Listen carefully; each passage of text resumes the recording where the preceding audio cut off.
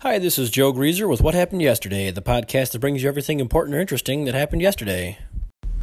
One of the most powerful men in media has stepped down as sexual misconduct allegations swirl around him. Les Moonves left CBS, a company he ran for 2 decades, after a story this weekend in The New Yorker detailed assault and harassment accusations from 6 women. A Dallas police officer was arrested and charged after she killed a man in his apartment. Amber Geiger was charged with manslaughter in the shooting death of Botham Shem Jean.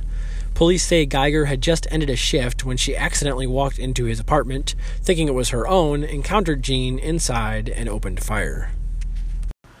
It could be weeks or months before a new government forms in Sweden. The country's 2 main centrist coalitions failed to win a majority in Sunday's election, while the far-right, anti-immigration, anti-European Union Sweden Democrats made big gains.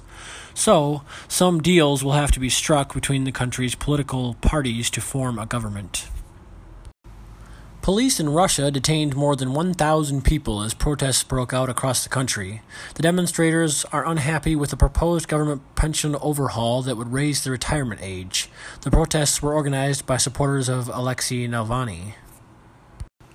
North Korea held a parade on Saturday honoring the 70th anniversary of the country's founding. The parade notably did not include any intercontinental ballistic missiles. That is What Happened Yesterday. If we missed anything important or interesting, head over to the What Happened Yesterday Facebook page and leave us a comment. If you like the podcast, leave us a review, subscribe to the podcast, and we'll see you tomorrow.